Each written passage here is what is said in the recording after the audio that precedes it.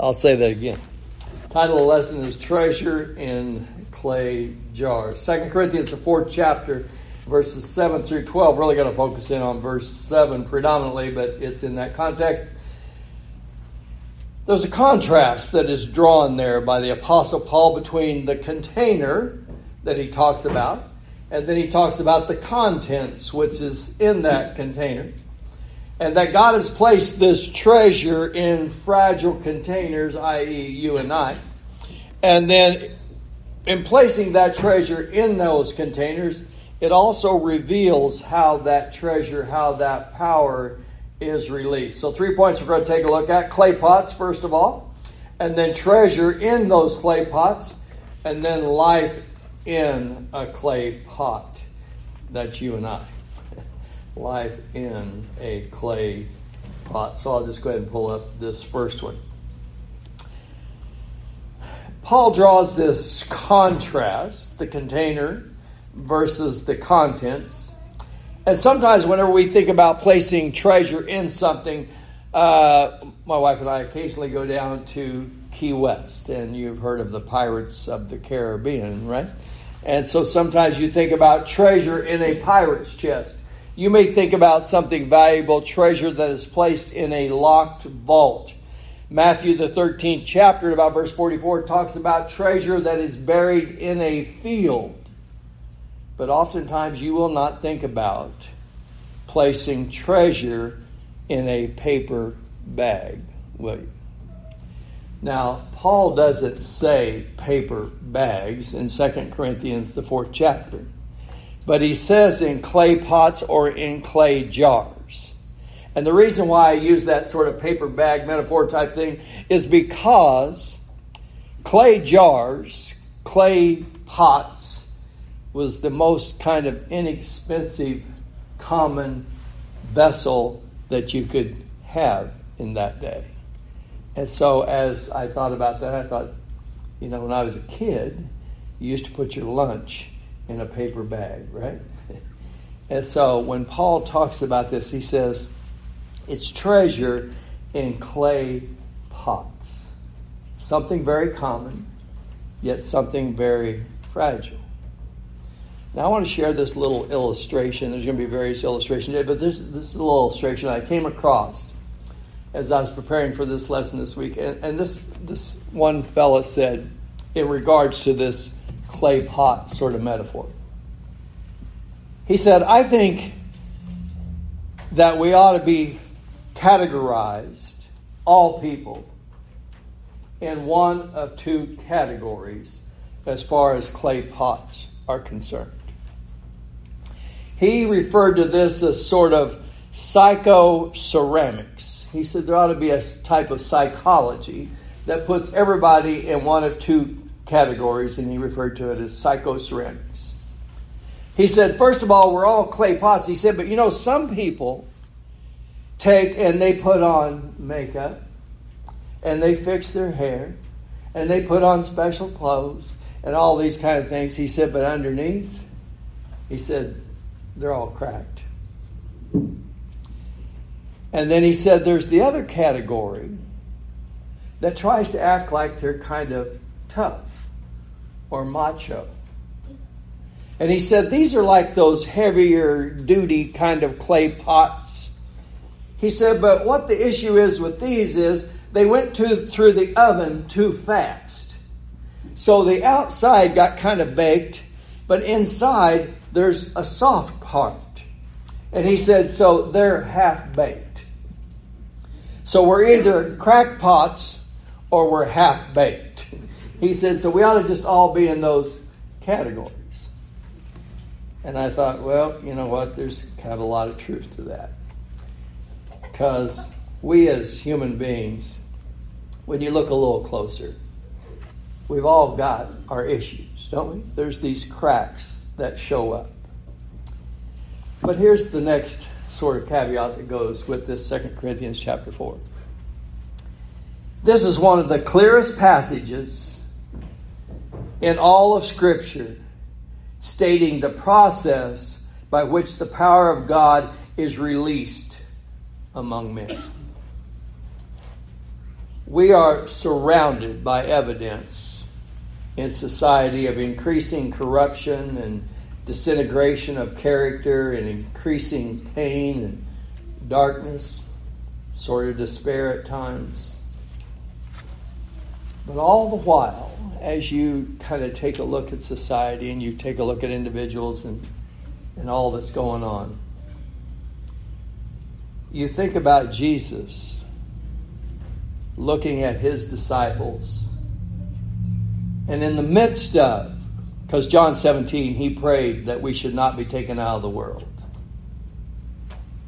In the midst of all of this, he's whispering to us, those who are Christians, you're the salt of the earth. You're the light of the world. He's taken that treasure and he's placed it in these containers, these clay pots that are weak, that are fragile, but we hold something of great value. And we got to keep that in mind. So as you take a look at 2 Corinthians 4th chapter, I'll read verse 7 once again. Paul says, but we have this treasure in earthen vessels. ESV says clay pots. But we have this treasure in earthen vessels, that the excellence of the power may be of God and not of us. So there's really two factors, 2 points to draw from that verse immediately. And the very first one is very simply this. We are vessels. We are containers. That's the first point. And then the second point is we are earthen vessels. So sometimes, even though as I use that other fellow's illustration for psychoceramics, sometimes we may try to put on airs that we're something that we're not, but the bottom line is this is what we are. And we are cracked, and we have issues, and we're weak, and we're frail. But we are containers. Keep that in mind. We are containers. And then what type of container? We are earthen containers. Clay pots, as some translations render it. Now, I think we would all agree, vessels are made to hold something. That's their sole purpose. It doesn't matter whether it's a vase, whether it's a bucket, whether it's a box or a basket or a bag. They are designed to hold something. That's their purpose. Hold something. But human beings, what about them? This is where the distinction comes in. Yes, we are containers, but we were not made to hold something. We were made to hold someone. That someone is God. That's the glory of humanity. The fact that we were designed to correspond to his deity. We are the container. He is the contents. One of the very first times that we ever really come face to face with this concept, and helps us to kind of grasp and to understand what's talked about here. In our Wednesday night class, I put in a plug again. We have talked about the temple, have we not? And we even had a little video slide type thing about the temple and how magnificent it was. It was amazing what Solomon built. What David desired to build for God, but God would not allow him. But his son was the one who was going to build it, and it was going to be a magnificent structure. But in 2 Chronicles, the 6th chapter, which we're in 2 Chronicles now, a little bit beyond this, but Solomon says this, 2 Chronicles chapter 2 and verse 6. Solomon asked, Who is able to build him a temple? Who's able to build him a temple? Since the heaven and the heaven of heavens cannot contain him. As magnificent as that structure was, Solomon says, it can't hold him. It can't contain him. David desired to build him a house. God wouldn't let him. Your son can build it. But even Solomon recognized the inadequacy of his own efforts. Who can build him a temple? Who can build him a house that will hold him? You know what I think God would like to have whispered to David and to Solomon? I already built myself a house. I made it from dust.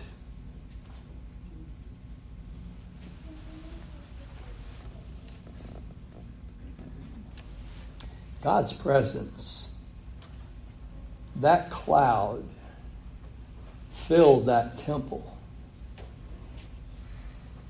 And they recognized that he was with them. But they should have also recognized this house can't hold him. People hold him. God wants to be held by them. So let me ask you this question. What kind of a container would you place deity in?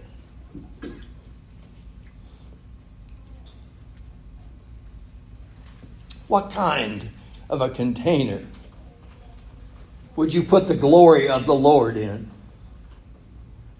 What kind of a container holds love?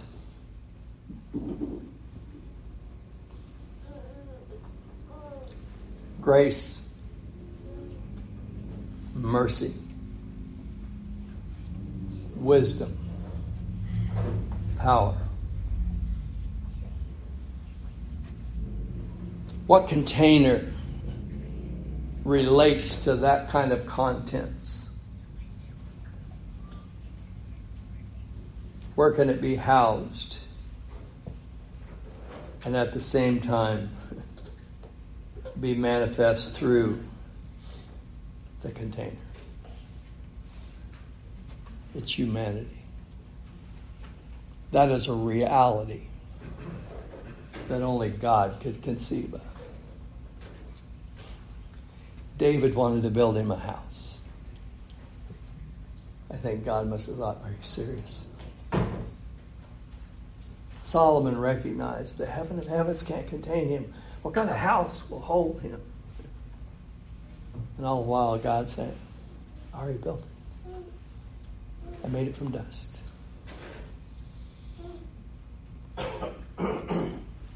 It's a beautiful description.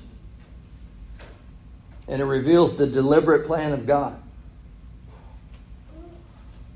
We are clay pots, imperfect containers that hold this treasure. You know, the vessels in your home are made to hold something. And if they don't have that substance or that particular item in it, they're empty. It's the same. So in Genesis 2 and verse 7, it says that God formed man from the dust of the earth, and he breathed into his nostrils the breath of life, and he became a living being. Mankind is not only a vessel, but they're an earthen vessel, made of dust and bits of clay. Common material, which in and of itself is of not much value. I read an illustration once. I was looking for it. I didn't come up with it, but this fellow had said, if you take all the chemicals that we're made up of and you kind of bring it down, we're worth about $3.30. So the vessel all by itself, it's not worth a whole lot. But there's something there.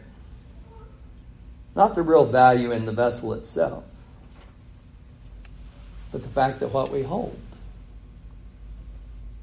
And there are some who argue with that, and the humanists try to make man the focus of all reality. But the Bible rejects that. So God's Word takes sort of a humble, realistic approach and says that we are just bits of clay without Him, but with Him. That's where the value is found. We were made to be vessels, made to hold something. And if we don't have that someone in us or in our lives, then it's true. We don't have much value. It's empty. And life without God is empty. Tell me, without God, what's the purpose of life? We just become animals. It's eat, drink, and be merry, for tomorrow we die. We were made to be vessels, to hold someone. That's the realistic view of human life. Pots, pans were made, vessels, vases were made to hold something. Galatians 3. Paul says, for if anyone thinks he is something when he is nothing, he deceives himself. In that context there, Paul is talking about helping one another spiritually. And what he is saying is, in essence, to use his language from 2 Corinthians, as you try to help someone else, just keep in mind we're all clay pots. We're all crackpots and half-baked. So don't think of yourself, but recognize how we can help one another. That's where we find reality. That's where we find our worth. But notice in 2 Corinthians 4 and verse 7, notice how this is sort of completed, how the picture is made complete. He says, but we have this treasure in earthen vessels, that the excellence of the power may be of God and not of us. We have this treasure. There's the earthen vessels. We're just a container. We're an earthen container. But now we have this treasure.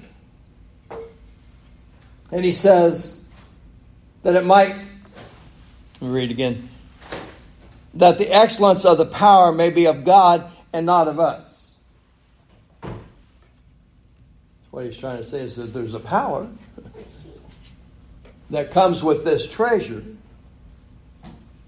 And if you recognize that it's a container, that we're just a container, an earthen container, then you recognize whatever power that there is that is revealed in this container, the treasure revealed in this container, you've got to recognize it's got to be coming from someplace else. Because that's just an earthen vessel. So sometimes you might describe this as sort of a transcendent power. And that's the glory of the Christian. And that's the way God intended.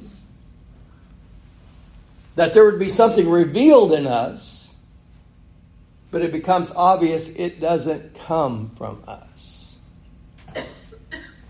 The vessel in and of itself is not much.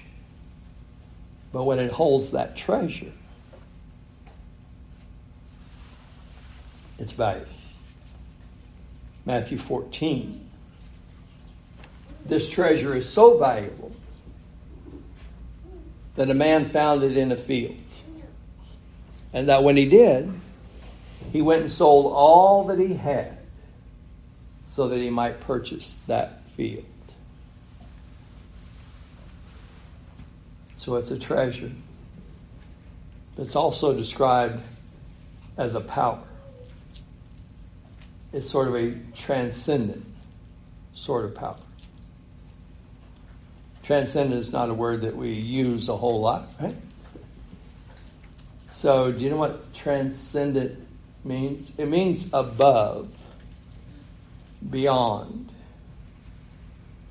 It's outside of.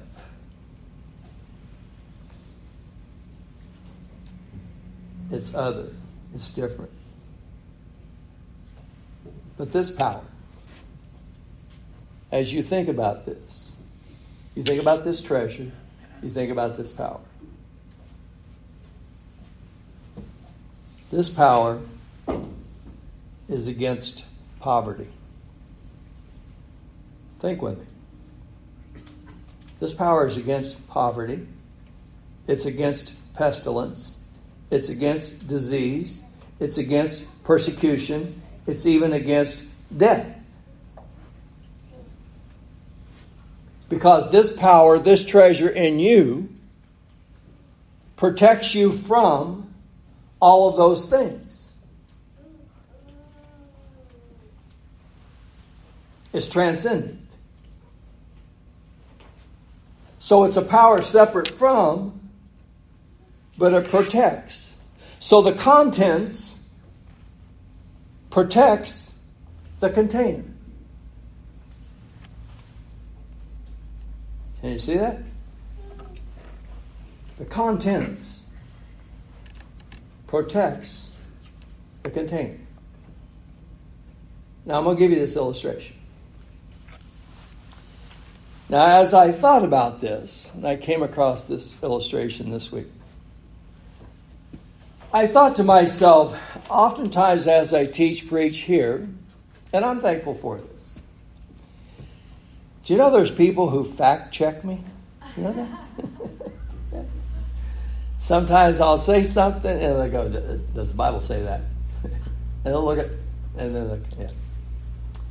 And so if I say something historical, I know we have a history teacher here. And I'll get fact checked. I know if I talk about gardening or something like that, we have sort of a resident horticultural specialist. And I'll get fact checked. And now we have a science teacher. And I know I'm going to get fact checked on this, but I'm going with it just the same. Do you know that you can boil water in a paper cup? Some people go, well, sure, put it in the microwave. No. Do you know you can boil water in a paper cup using a torch? And the water will boil, and the paper will not be consumed. The cup will not be consumed. Now, I can tell right now, you all looking at me? And when I first came across that, I was skeptical too. So if you're skeptical about something, you know how you can fact check it, don't you? YouTube. And there it was. Do you know why that is? The water keeps the paper from spontaneous combustion. You can boil water in a paper cup because the contents protects the container. That's what Paul's talking about. The vessel itself, you're like that paper bag. But when you hold this treasure, it protects you against all kinds of things. Because it changes your perspective about the here and the now and the things that you're going through.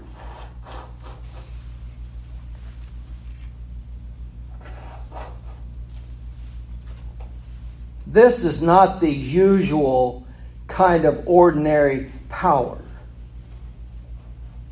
Because the usual ordinary kind of power that men come up with, it blows things up. Think about the atomic bomb. Is there any greater power ever released by man? And what did it do? We blow things apart. We destroy things. We break things. That's the kind of power we oftentimes exert.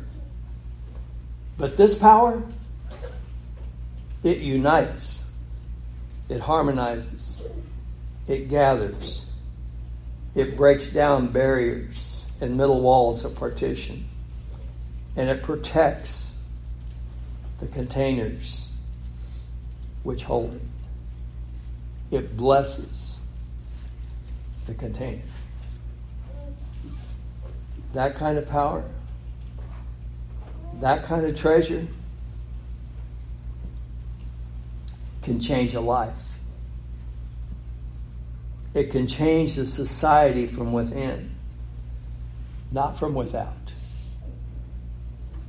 It does not make superficial external adjustments, changing the outward face of things, but it's a genuine transformation which arises from within, which completely and permanently changes the container. And as individuals change, societies change. That's why Jesus said, go preach the gospel. Make disciples, one at a time, of all nations. Change the world, one at a time. Because it changes them from within. So now here's the reason I brought up that point about having a horticultural specialist among us. I did not know this either. There's lots of things I do not know. Do you know tomatoes and pears ripen from the inside out? From the inside out. So let me give you an illustration to go along with that. There's another old saying that if you give a man a fish, he will eat today. But you teach him how to fish, he'll eat every day. You just changed him from dependent to independent.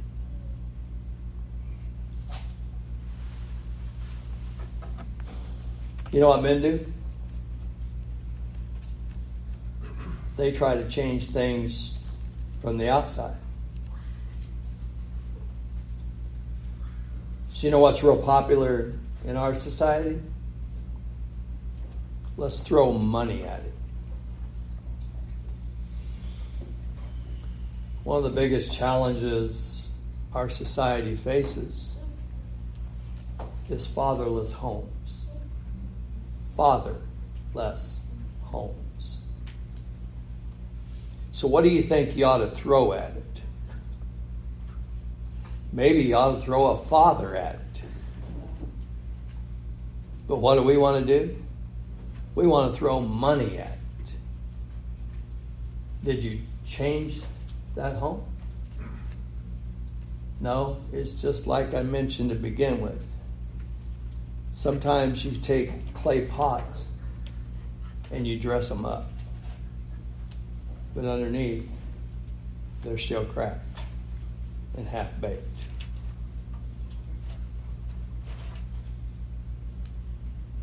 Drug addiction. What do we want to do about it? Let's throw money at it.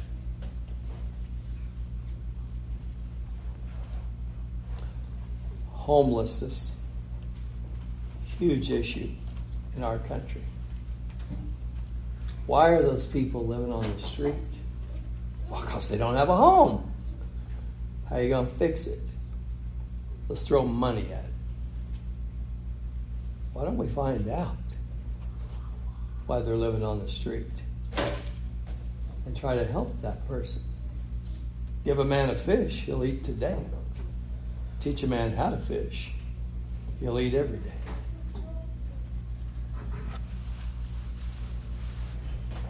Abortion. What do you think we ought to do about it? Throw money at it? Will that fix it? Let me say this. You can fact check this one. The majority of abortions that take place in this country are repeat. Repeat.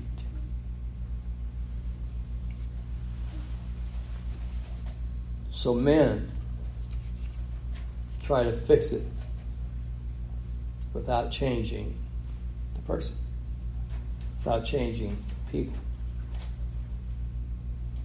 You can't read a Bible in school, but we'll give people Bibles when they're in prison. Is there something wrong with that picture?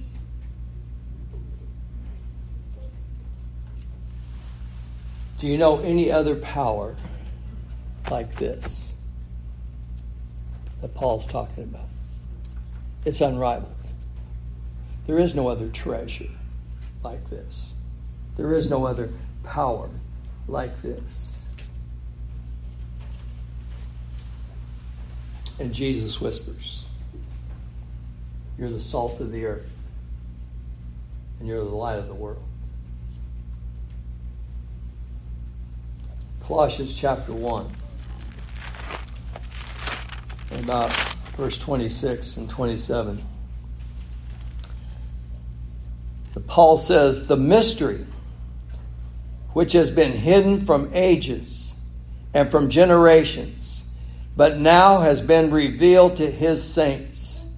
To them God willed to make known what are the riches of the glory of this mystery among the Gentiles, which is Christ in you, the hope of glory.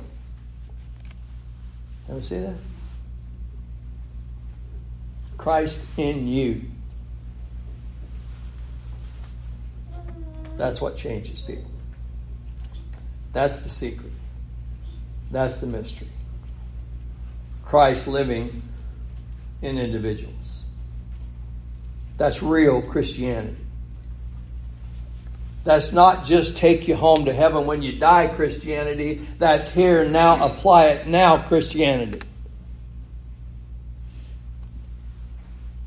Jesus living in manifest in individuals now. Jesus living in your body, in your situation, in your circumstances. That's the treasure. That's the power.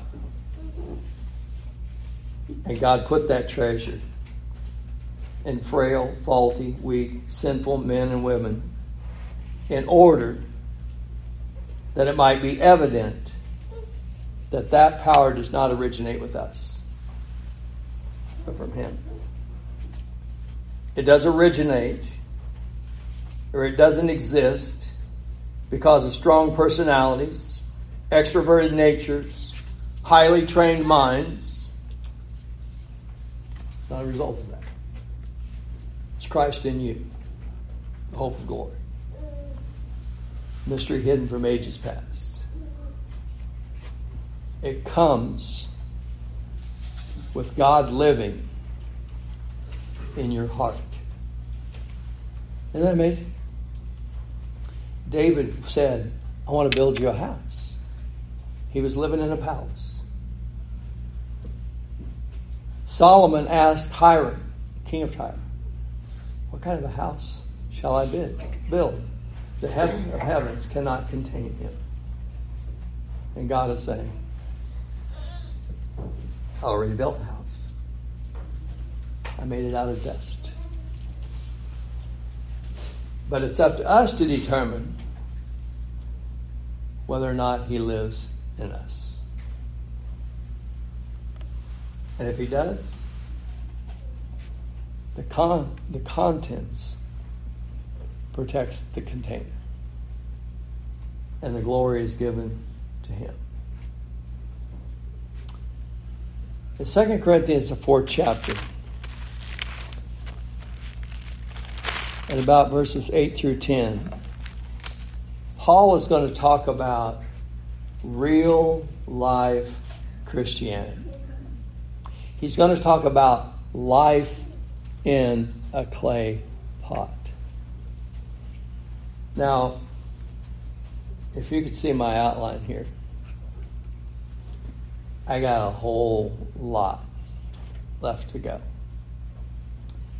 And so I told myself yesterday that when I got to this point, I was going to look. There ain't no way. If you want a copy of this entire lesson, I'll give it to you. I've given out outlines. But what I want to just say is this, and I'm going to leave it where it is. We're just containers. And we need to understand that. And we are earthen vessels. In and of ourselves, not worth a whole lot. But we were made, designed to hold not something, but to hold someone. And God wants us to hold him. Can you imagine that? The God of the universe wants to be held by you. So in verses 8 through 12, Paul's going to talk about life in a clay pot. He's going to talk about the perplexities. He's going to talk about being beaten down. He's going to talk about all those challenges. In verse 12, he will say, so then death is working in us, but life in you. What Paul's saying is, we have this treasure. You've seen what all we've gone through. It's working death in us, but it's life, because you're seeing it. So it's working life in you. Verse 13, and since we have the same spirit of faith according to what is written, I believed and therefore I spoke. We also believe and therefore we speak. He tells them. Verse 14, knowing that he who raised up the Lord Jesus will also raise us up with Jesus and will present you with us. That's the hope that we have. Verse 15, for all things are for your sakes, that grace, having spread through the many, God's grace, may cause thanksgiving to abound to the glory of God. God, through his word, teaches us about the treasure that we hold. And then through circumstances, I want you to listen to this, because that's what Paul's going to talk about, the things he's gone through. Here's this treasure. You have it. You hold it. The contents will protect the container. And so he teaches us all this. But then through life, he forces us to experience it.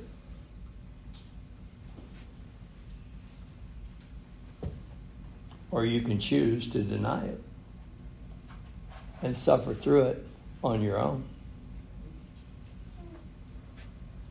But if you acknowledge it,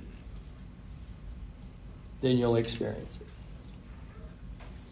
You experience this treasure by doing. So the light hidden within, the treasure within, shines out for the benefit of others and for the glory of God. It's the death of Jesus, producing life of Jesus in us. A concept only God could conceive of. I'm going to leave it there. Extend the invitation. If you desire a complete copy of the lesson, I'll be more than glad to share it with you. But we're going to extend the invitation to the Son to any and all that are here. And if we can help you in any way make your relationship right with the Lord in initial obedience or coming back to Him and making your life right, let us know while together we stand and while we sing.